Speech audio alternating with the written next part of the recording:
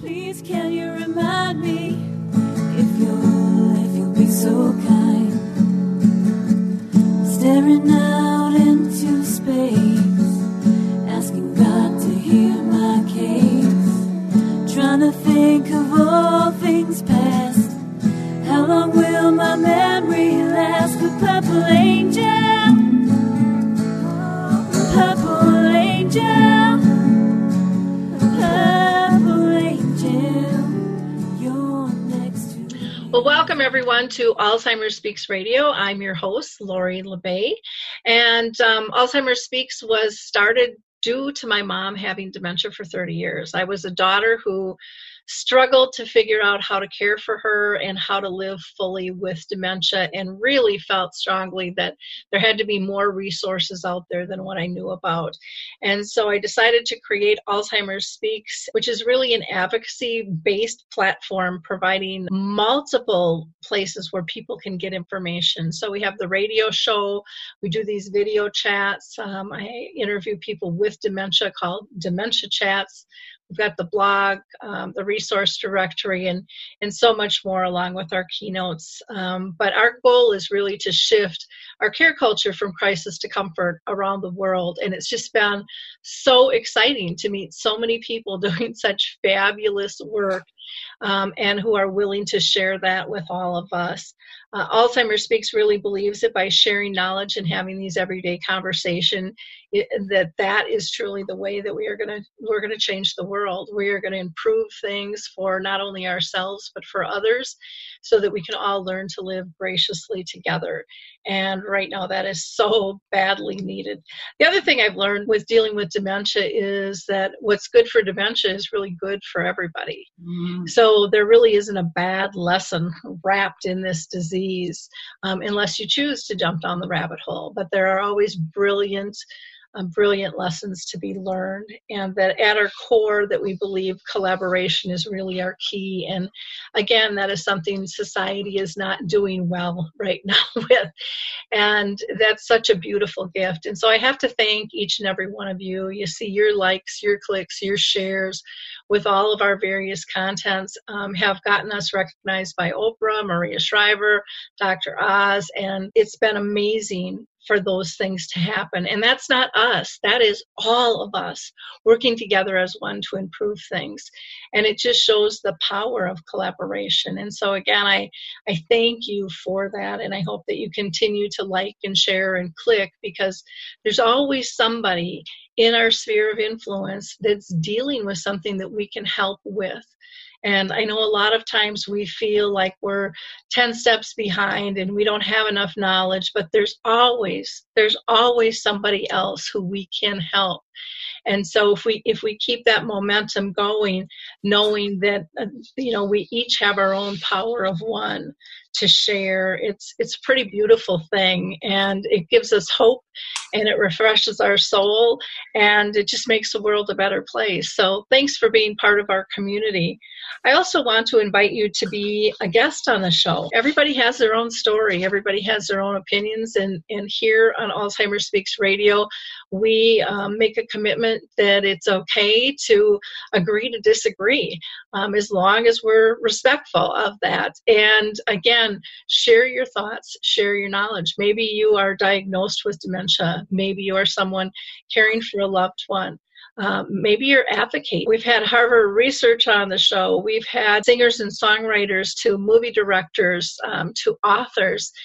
Everybody, big and small, has place here and has a voice that we want to hear. So if you're interested, just reach out to me. I would love to talk to you and have a conversation. Before I get to our guest who's so patiently waiting here, I also want to just give a shout out to a couple of organizations that I just adore that I think are doing some really great work. One is the Alzheimer's Research and Prevention Foundation, and they just do a lot of work kind of on a holistic path. And so, if you're into exercising and nutrition and meditation and just taking a breath, to center yourself and find that peacefulness within, maybe do some intentions, check them out. They also do a lot with integrative medical research as well, a lot of education, and they do some memory screenings, but just a fabulous organization. The Women's Alzheimer's Movement, which is Maria Shriver's, is really looking at finding and helping push research for women forward. This summer, she'll be doing her Move for Minds event, which will be announced probably later in March, but that happens in June. And then the Roberto app, which is something that is new to me, but was developed really by athletes to monitor brain function. And it is a really cool app because you just play some video games and it'll measure different parts of your brain to give you an idea of how are you doing every day. It's a great way to baseline. It also helps you kind of sit back and go, gosh, did I get enough sleep last night? What did I eat that got me upset? Am I really under stress? Because all of those things can be triggers with our brain as well. And so again, check those things out. You can just go to alzheimersspeaks.com. You'll find them right on the home page. And I think you'll be as interested in them as I am. So let's get to our guest. Danita Bai is an author of a brand new book, and I've got to hold it up. You've got yours. I got little tags hanging out of mine. Mine has little stickies on it. Yeah, Millennials Matter, proven strategies for building your next gen leader. And this is just a such needed book and such a misunderstood, I think, generation that she really gives light to. Danita is really strong in leadership and sales development. She's a true expert, and her success has ranged from sales leader at the Xerox Corporation to private equity ownership roles. She has a Master's of Arts in Transformational Leadership, and she serves on Forbes Coach Council. And she's just fantastic. I've known her through the speaking industry for a long time now, and it's just really fun to reconnect with her. She is the mother of 3 millennials, and so we can't wait to hear and have this conversation about Millennials Matter, because man, they really do. They really do, and they are going to have such an economic impact on all of us. And so it's important for us to understand how to work together. But before we get into the book, Danita, I always just like to ask everybody who's a guest, and that question is this: have you been touched by family or friends, anybody with dementia? Oh my, that's a great way to start out the conversation. My sister-in-law, who is 60 years old, was officially diagnosed with early onset Alzheimer's about a year ago. And we, as family members, had actually seen something coming on for about 10 years. Mm-hmm. And that is something that was very hard for the family to acknowledge and to see. Mm-hmm. So they went through a challenging journey, and then finally had a more official diagnosis about a year ago, and now are wrestling with that next stage about what they need to do. Yeah. So, and Kim is a friend of mine. Mm-hmm. Well, thank you for sharing. And that is not uncommon for people to be going through and struggling with that, especially at such a young age. Yeah. We're seeing more and more young individuals. In fact, when I do my dementia chats, I'm going to be 60 in a couple of years. Well, actually not even 2 years anymore. It's going to be closer to 1 year. And, when I interview people, no one could tell who has dementia, right?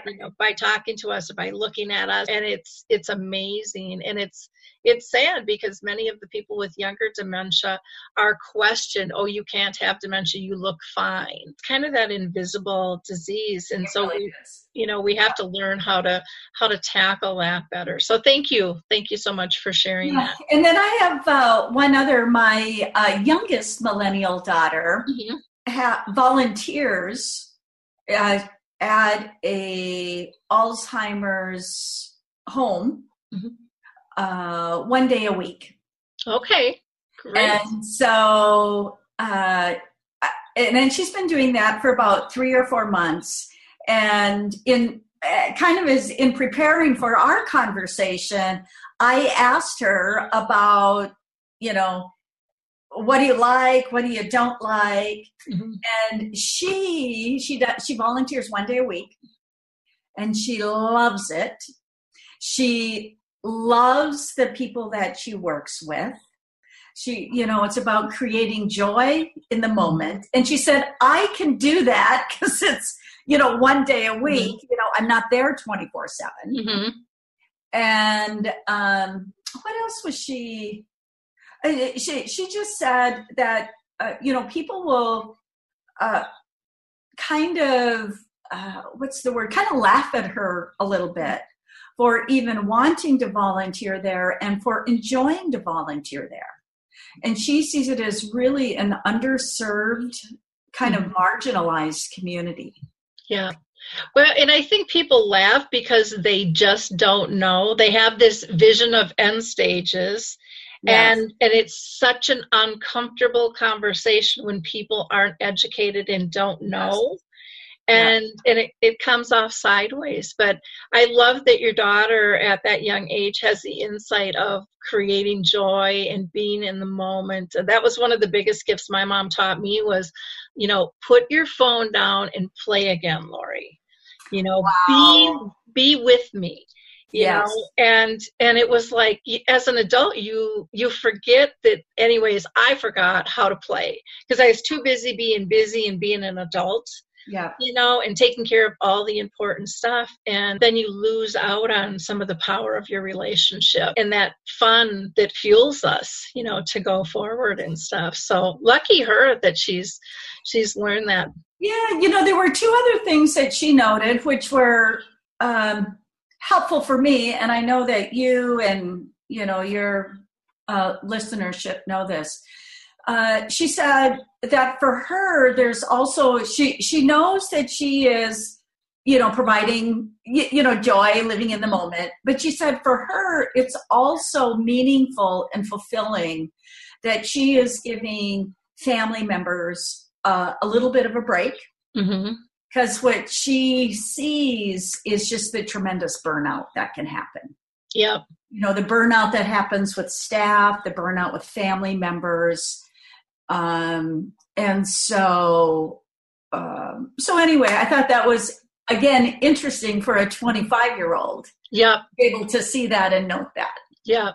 Well, and they always say when you give, you get more back. And, when you can see what you're doing, it does fill your heart, mm-hmm. Going, I do have purpose and I am helping and I am part of this community. That's huge. And I think we've lost that sense of community, that sense of, being bigger than ourselves, right.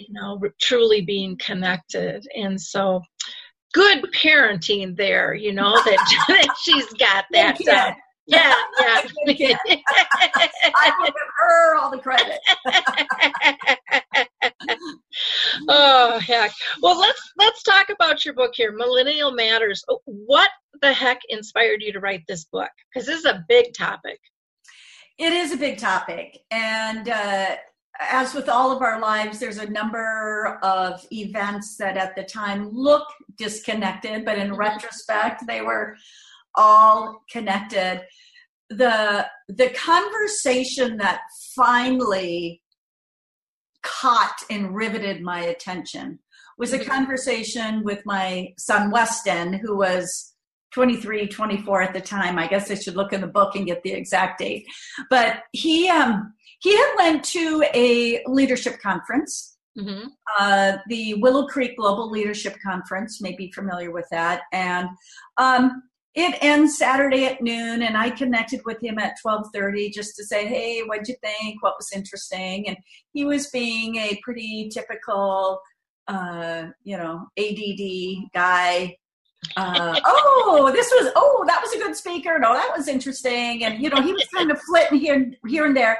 And then he stopped, and it was as over the airwaves, his eyes locked with mine, and he said, Mom, I have a message for you.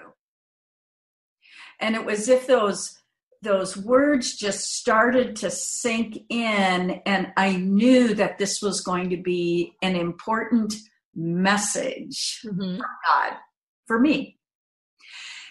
And he said, Mom, you must prioritize passing your leadership, wisdom, and insight onto the next generation.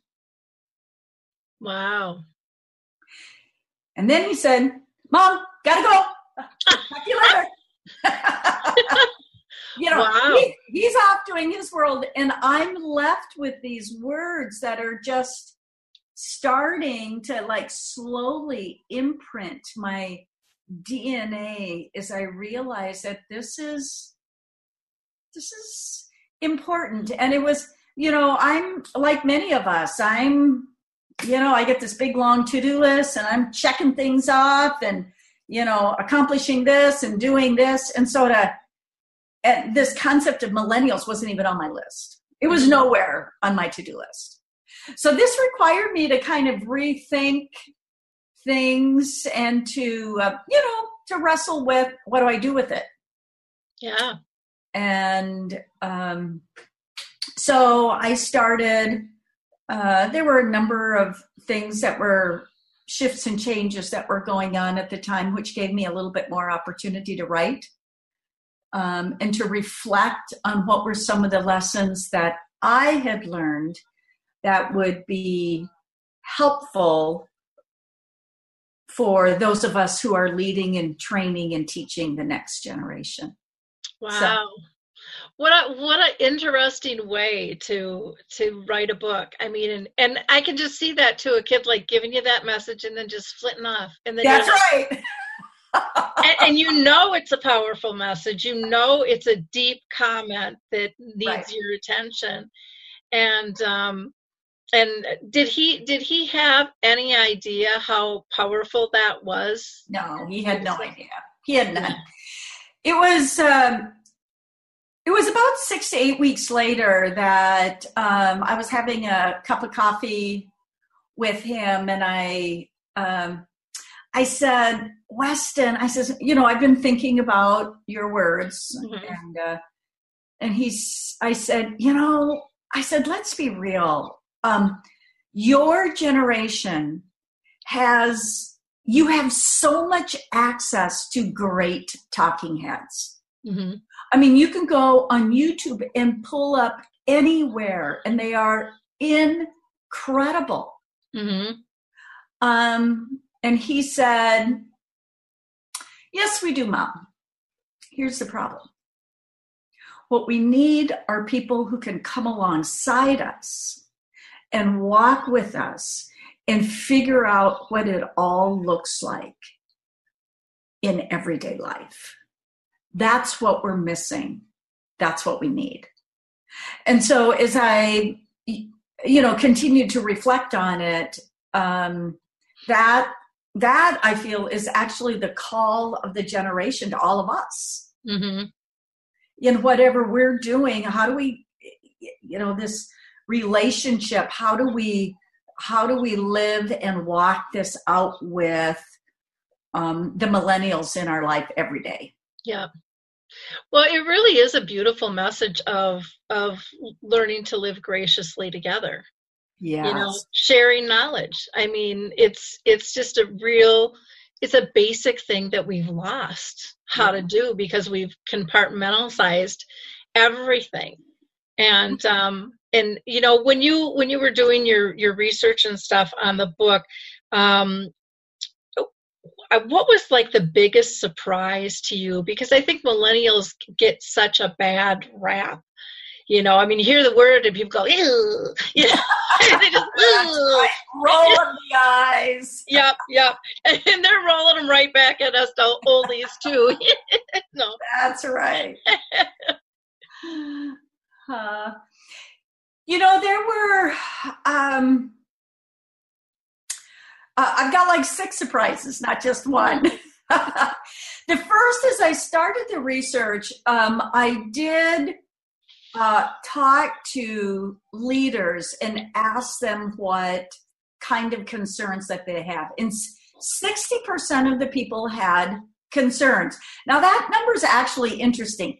60% do, but that means 40% are doing okay. Mm-hmm. So I don't know. I would have thought with all the rolls of the eyes that you get, it'd be 100% were having problems. Yeah, or dang close. Yeah, that's right. Yeah, guess it's that squeaky wheel thing going That's on. right. That's right. That's right. And then the 3 categories that popped up. The first one was the area around character, Mm-hmm. and I have probably been sensitized to that because of my work with transformational leadership.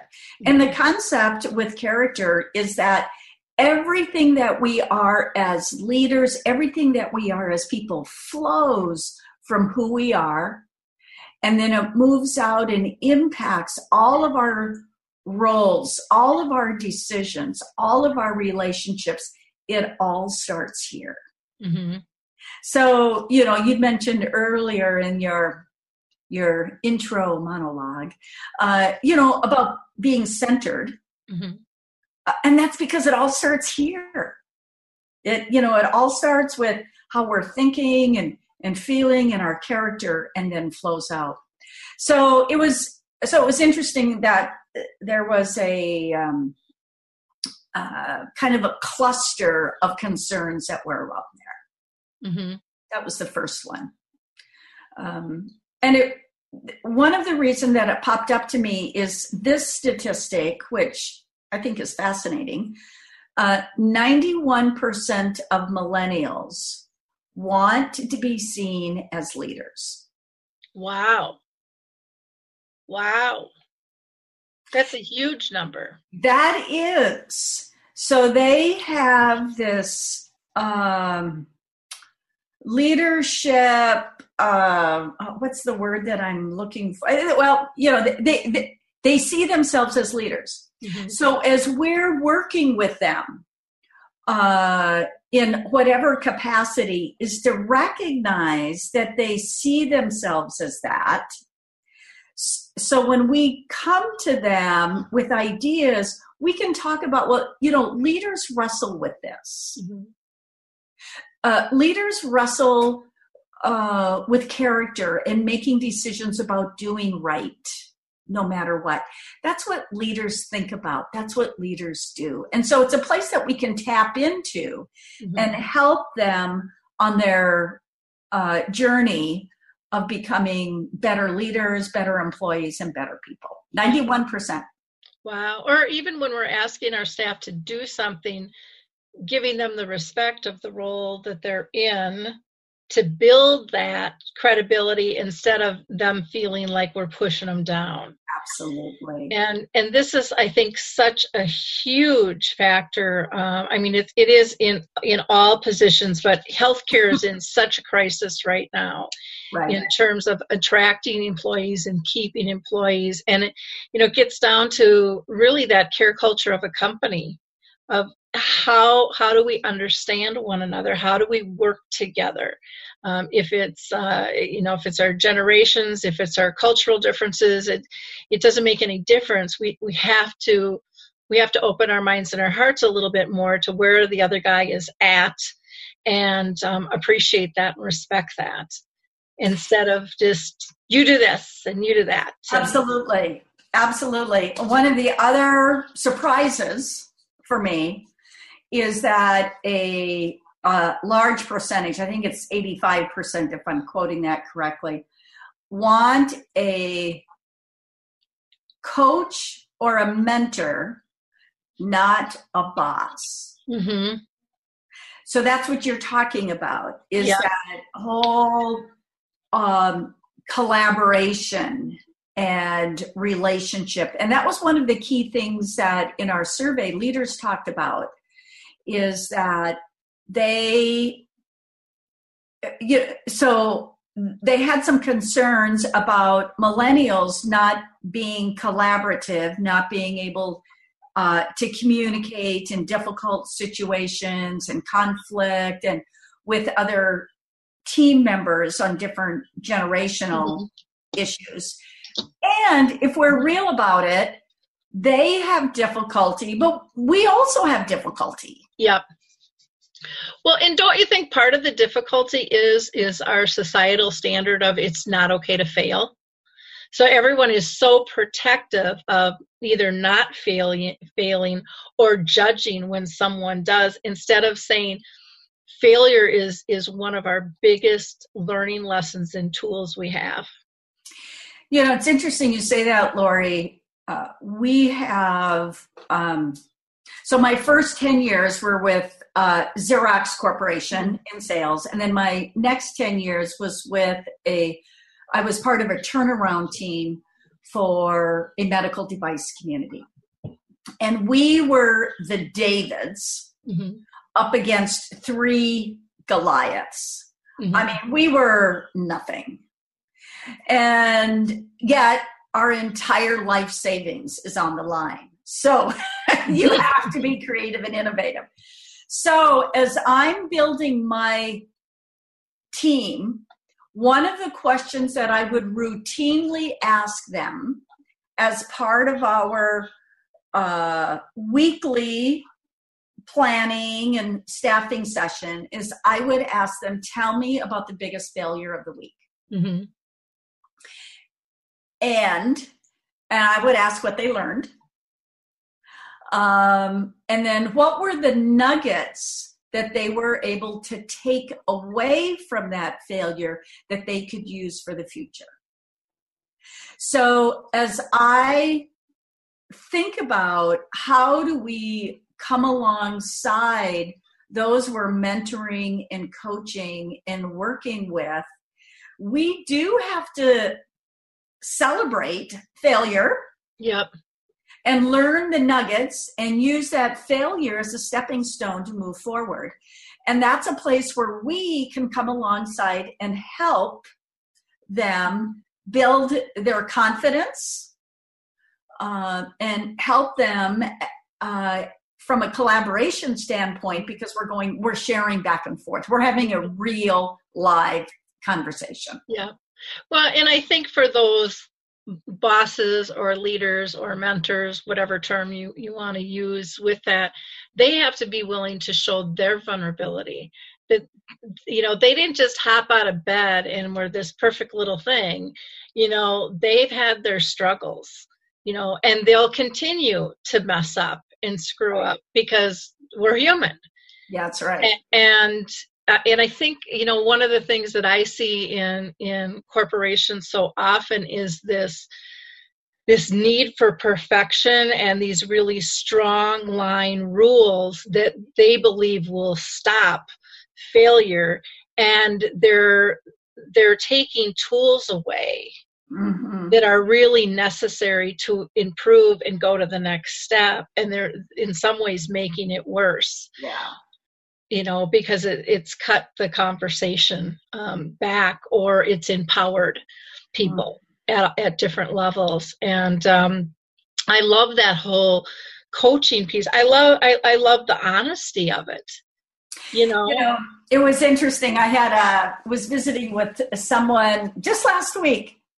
And he says, you know, Danita, I really appreciate the book. He goes, I've got kind of an odd question. He says, you know, when I read through, he says, you just really mention a lot of times about how important it is for the mentor or the coach to be authentic and real. Mm-hmm. And he said, I'm curious why you did that. I mean, you did it a lot. Mm-hmm. And I said, well, as a matter of fact, I did. And I think, it goes back to what you're saying, Lori. As baby boomers and some as Gen X, is that we were, our imprinting was to always put the best foot forward, to only show the good side. Mm-hmm. I mean, we were raised in this area with media that you've got commercials telling you that you have to have the perfect hair and the perfect teeth. And, we've had this onslaught of our whole life that we have to have, kind of be this perfect. And then we have this, as the pendulum swings, we have this group of people who come up says, well, I don't like that. Yeah. I don't want that. I don't want to be like that. And I know it's not true because they have seen parents who have put the perfect image out. Because they've lived with us. They've lived with us, and they know that is not true. Well, and I think that they really saw, the fracture of relationships, Yes. And I think they felt the brunt of that, but they also saw, probably is my guess, the amount of work to put up a facade. Yeah. And the amount of stress that's back here, because they're reading all the nonverbals, right. Even if there's a Stepford wife smile coming off of it, that's right. And I think corporations too have gotten so scripted. Yeah.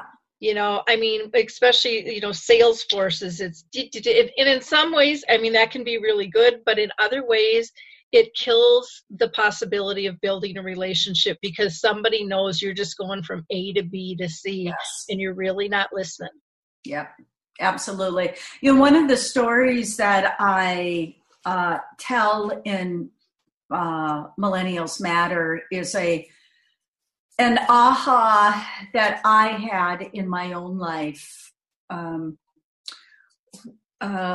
I called it my navy blue suit aha. Mm-hmm. And I recognized that when I put my navy blue suit on, that I was putting my mask on. And when I had that on, I had to live a certain way, or I didn't have to live that, but I felt mm-hmm. I needed to do that in order to protect myself.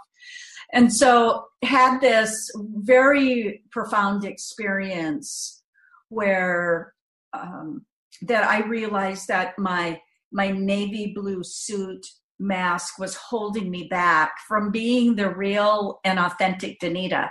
Mm-hmm. And to symbolize my commitment to move forward, I actually burned one of my navy blue suits. It was all weird, but it was a very, very powerful experience. Recognizing, and we all have those. Mm-hmm. We all have shifts as part of our leadership journey where we recognize, I don't like that. I want to be something different. Yeah. I don't like that. I want to be something different. And I would suggest that the millennials in our life actually help us. Yeah, I agree. Those ahas. Well, because they call us on it. Yes, they do. If we're willing to listen and sit down and validate, what it is they're seeing instead of, no, I'm right. Yes. No, you don't know, you're too young. I remember when my daughter was very young, I want to say maybe 6, and she gave me an aha moment like your son did you. Mm-hmm. And she looked at me one day, and I was really frustrated because I was the fix-it girl in the family. So somebody had a problem, you brought it to me, and I fixed it. And she looked at me square in the eye, and she said, Mom, not everybody wants your life. Whoops. I know. And I thought, and I, for years, I like poo-pooed it. What does she know? And then I had a revelation. Oh my gosh, I am really getting in the way of allowing other people to learn because I'm just trying to put them in my mold. And I think corporations do that too. Get in my mold, Yes. Because then I don't have to worry about you. And it's not natural to be in a mold for any of us. And we have to really understand the beauty of all of our differences in how we act, how we interact, and how we connect, and raise people up for our differences instead of being so fearful of them. But I'll never forget that from a young kid of 6. And like I said, I look back now and go, wow, I wish I would have listened to that. Isn't that right? Ages ago, because she was right on the money. Yeah. Right on the money. So I think part of it is us validating them. I know many people think, well, they're just entitled and, we've raised them, this way and blah, blah, blah, blah, blah. But, they are of such value to us as a community as a whole, as to us individually. And just like any other generation before them, they have a lot to learn and they have a lot to teach. They really do, really do. One of the other, going back to this coach, mentor versus boss, I was visiting with someone last week who had a number of salespeople, millennial salespeople, and she was just asking some advice. And she said, you know what? One of them came in and she was just complaining about how sad she was, like really sad because she didn't have a boyfriend. Mm-hmm.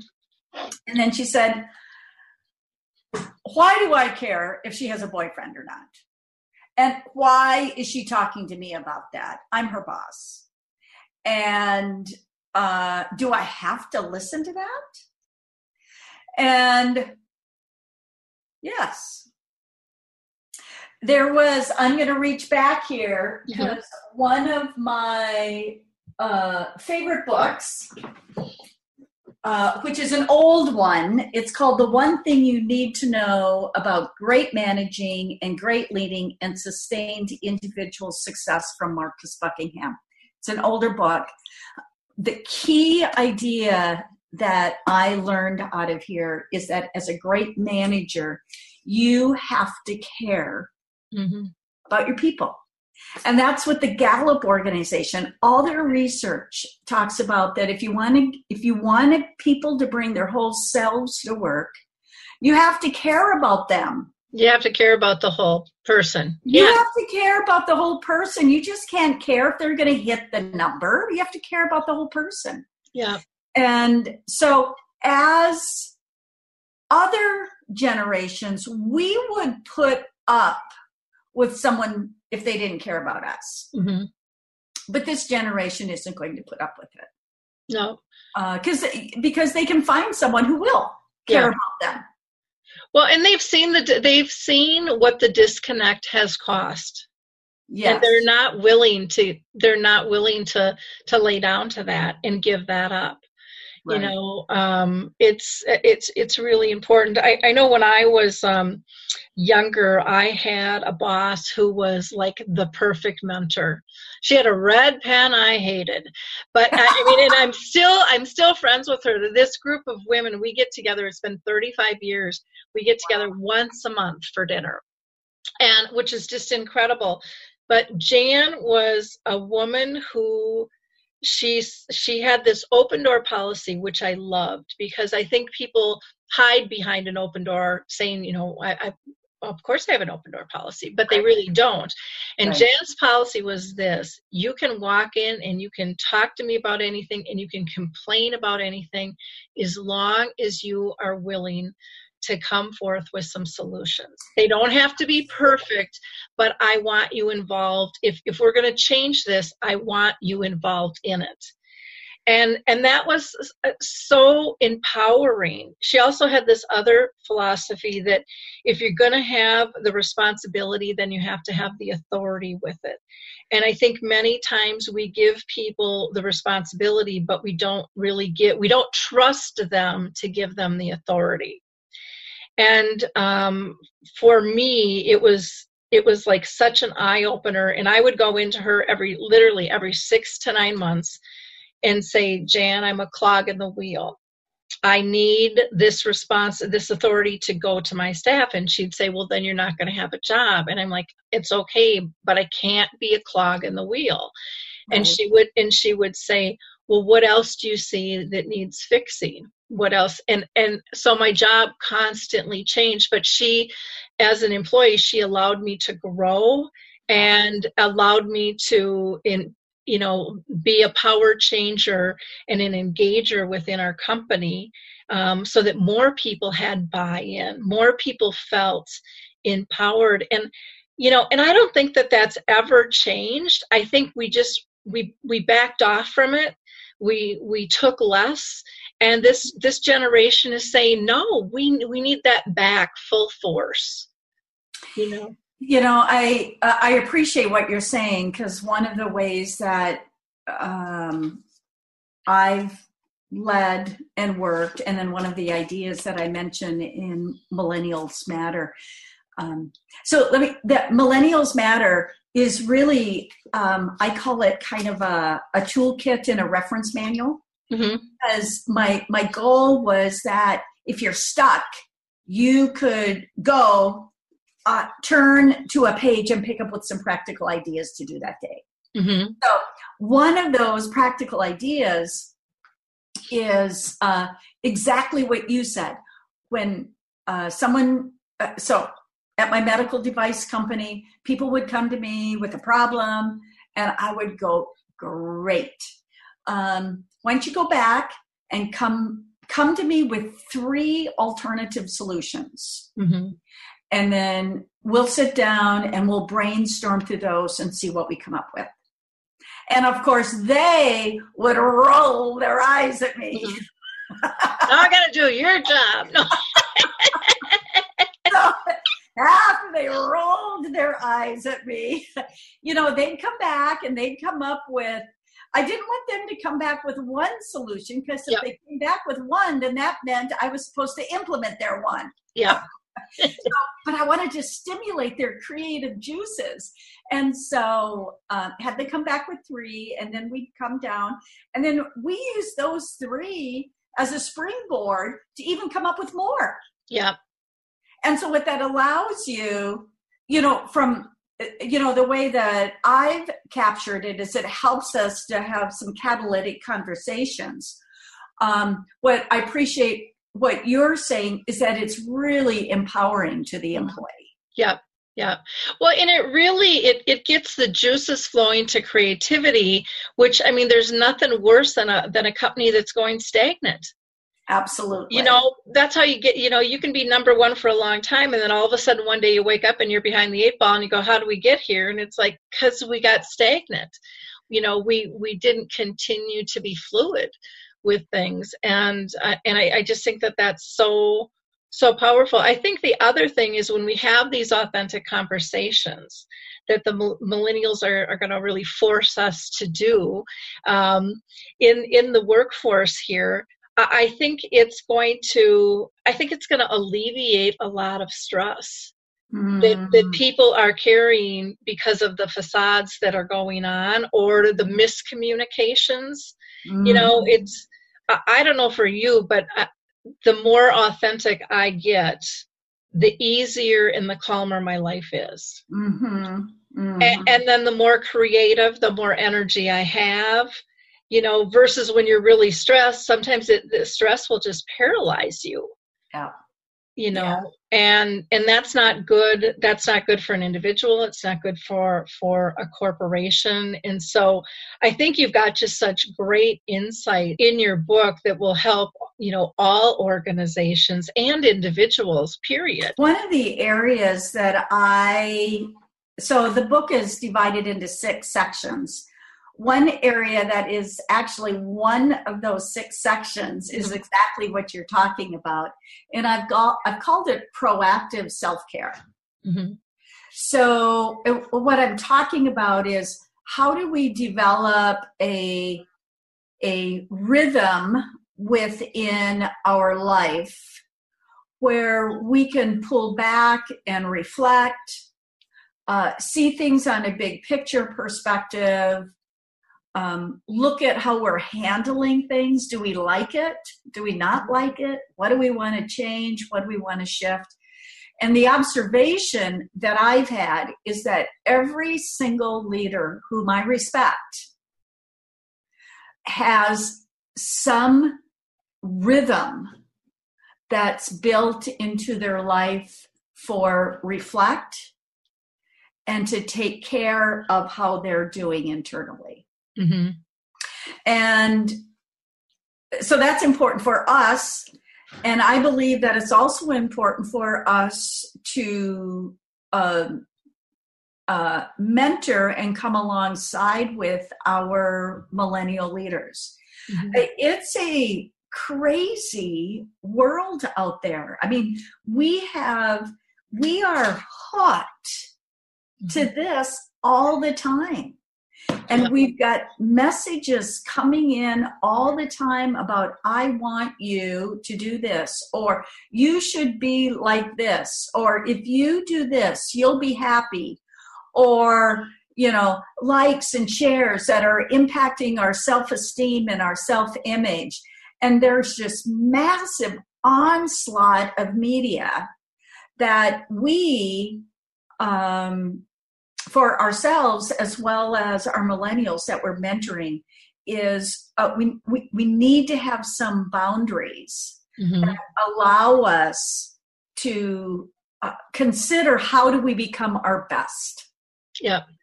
And that doesn't happen in the midst of messages going every which way. Yeah. Yeah. It makes us all ADHD. It does.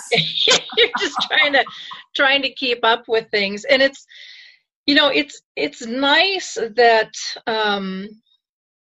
in terms of the millennials wanting this relationship and wanting the authenticity, because as a leader, it's so much easier if everyone's in it together, right. Versus you're cracking the whip, or you're worried they're all going to jump ship on you, or you don't really know, they're giving you the smile back, but you kind of feel this undercurrent. If you can just have an honest conversation, it's so much more cost effective. Right.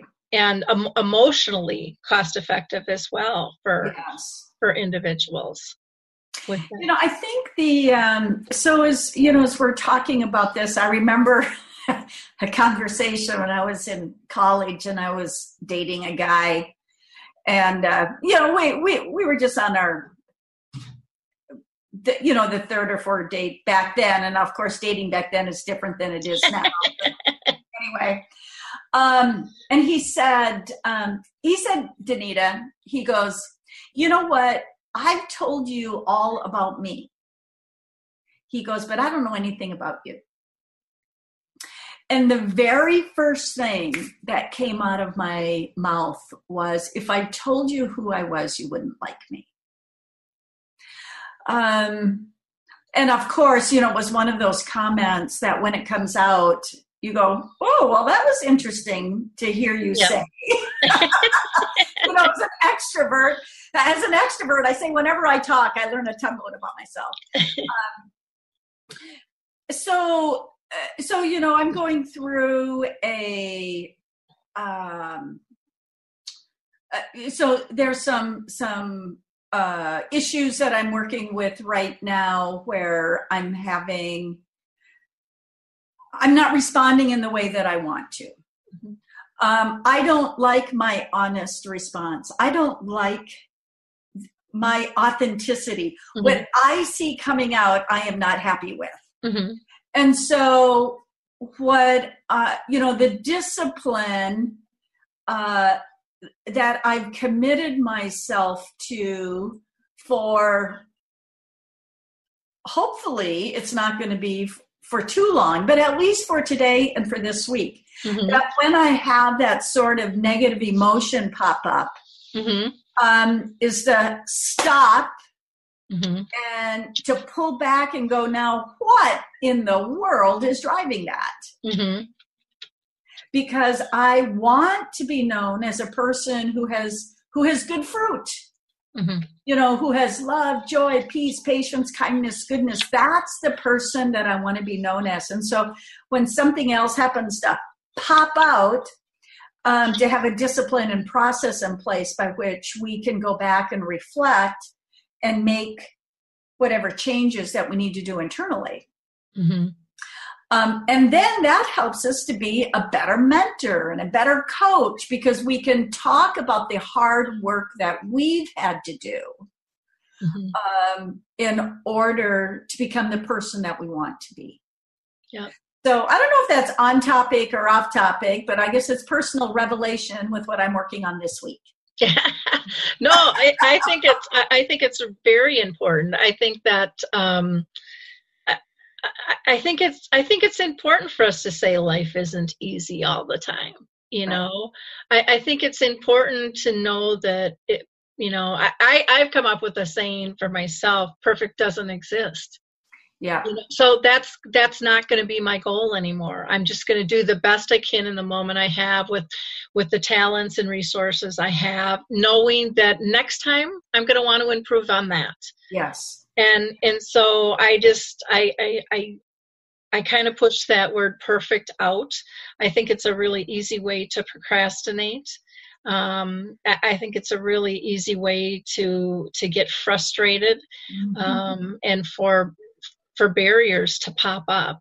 And I have kind of committed in my realm with dementia, that I could look at trying to be perfect and trying to meet everyone else's needs, or I could just start to make change. And I decided it was better for me to just start to make change and evolve as I go, and hopefully I can inspire somebody else on the way to break that mold. And I think it was Mark LeBlanc, his saying, done is better. What is it? Done is better than perfect, maybe, but just get out there and do it. Yeah. And get engaged, be authentic. Don't worry about your failures. Absolutely. And millennials, that's what they want. That's what they're looking for in their leaders. Yeah. They want to see that. They want to feel that. They want to walk alongside. Well, and I like that they're looking for that coach and that mentor, because it really, that cohesiveness of having a relationship that you can trust. That is powerful stuff. And if they're telling us we have lost that in our workforce, how did that get through our nets? I mean, that should be, one of our well-protected assets. And somehow we've lost that.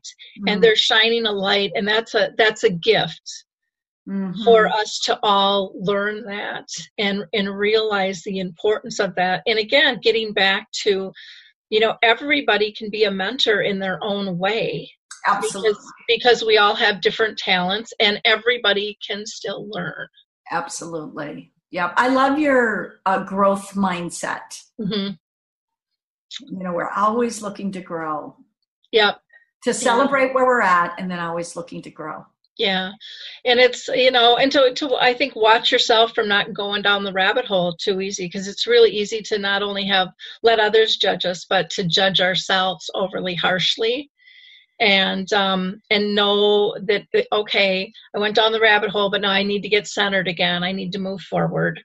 That wasn't exactly what I would have liked it to be, but that's called life, and let's move forward, and let's do better next time. Let's ask people for input and not be ashamed that it happened. But if we truly honestly want to improve, we're foolish to think we have all the answers ourselves.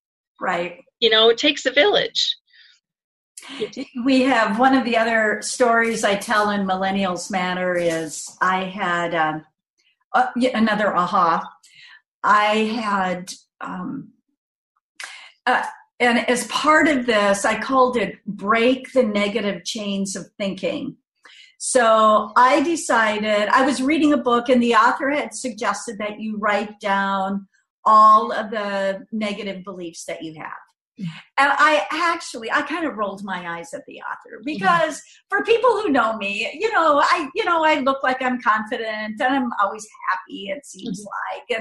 And I actually thought, I'll see if I can list 2 or 3. Mm-hmm. Well, I started writing, and the first one that came out was, I am fat. I'm not smart. I'm not funny.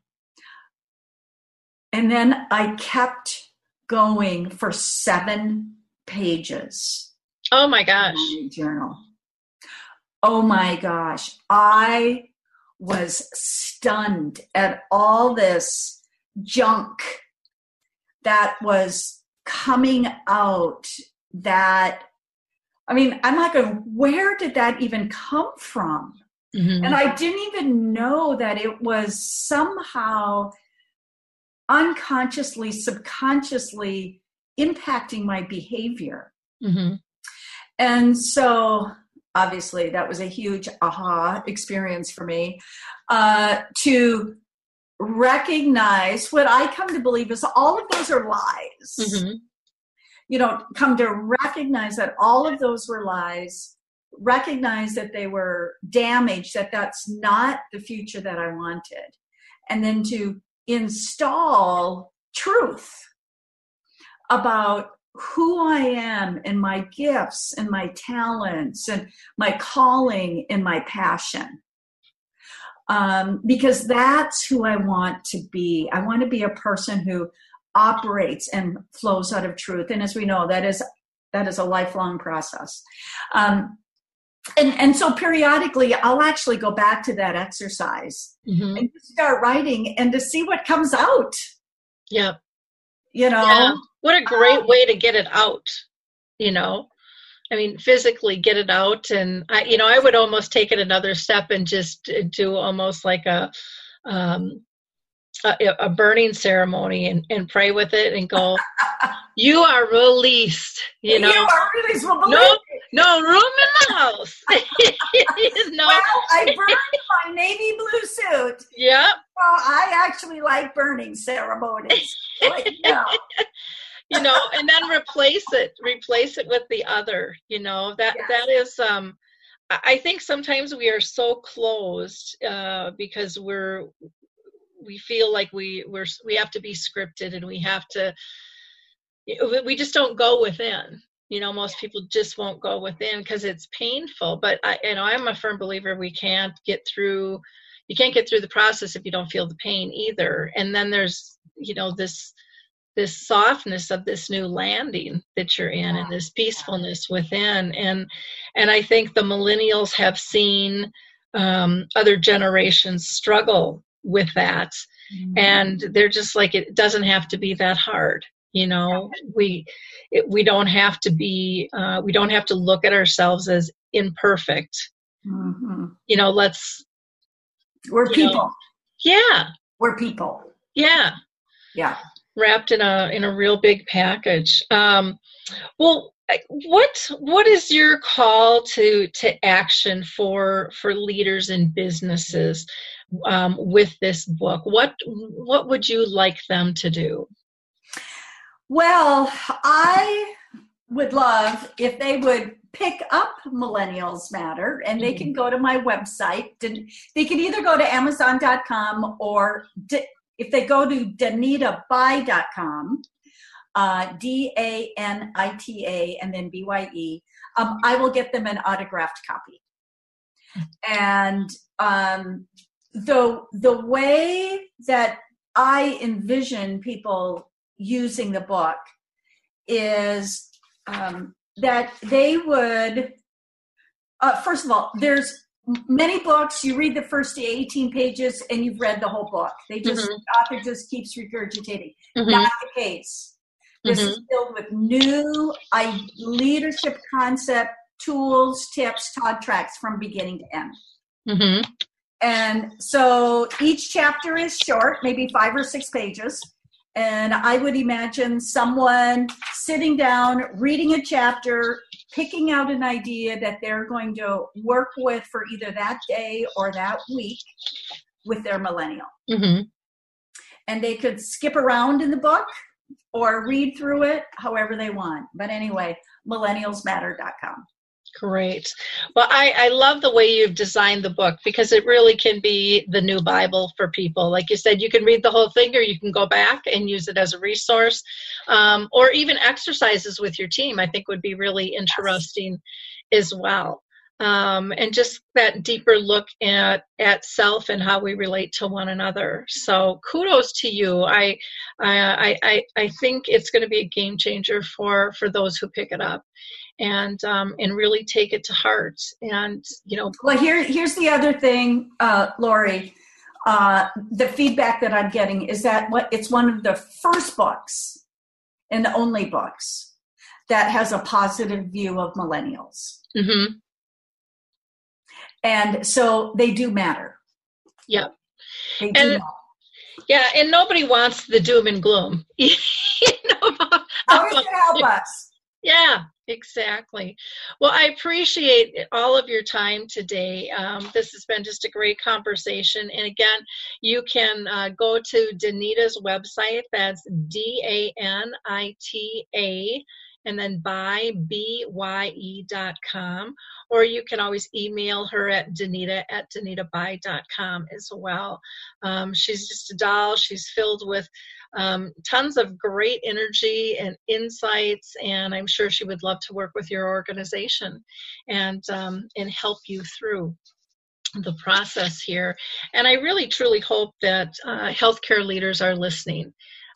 This is a book I think that can really shift their care culture, as a whole, because it opens the door to authenticity.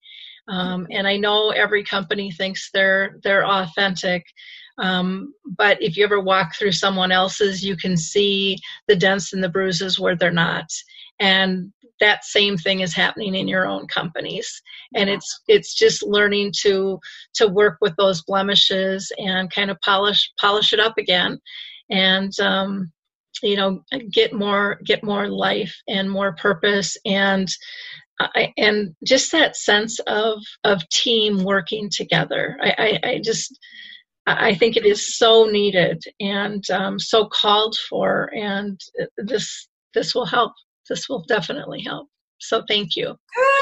Good. Sounds great. Thank you so much. It's been a delight to work with you. Thanks for all the good work that you and your listeners are doing out there.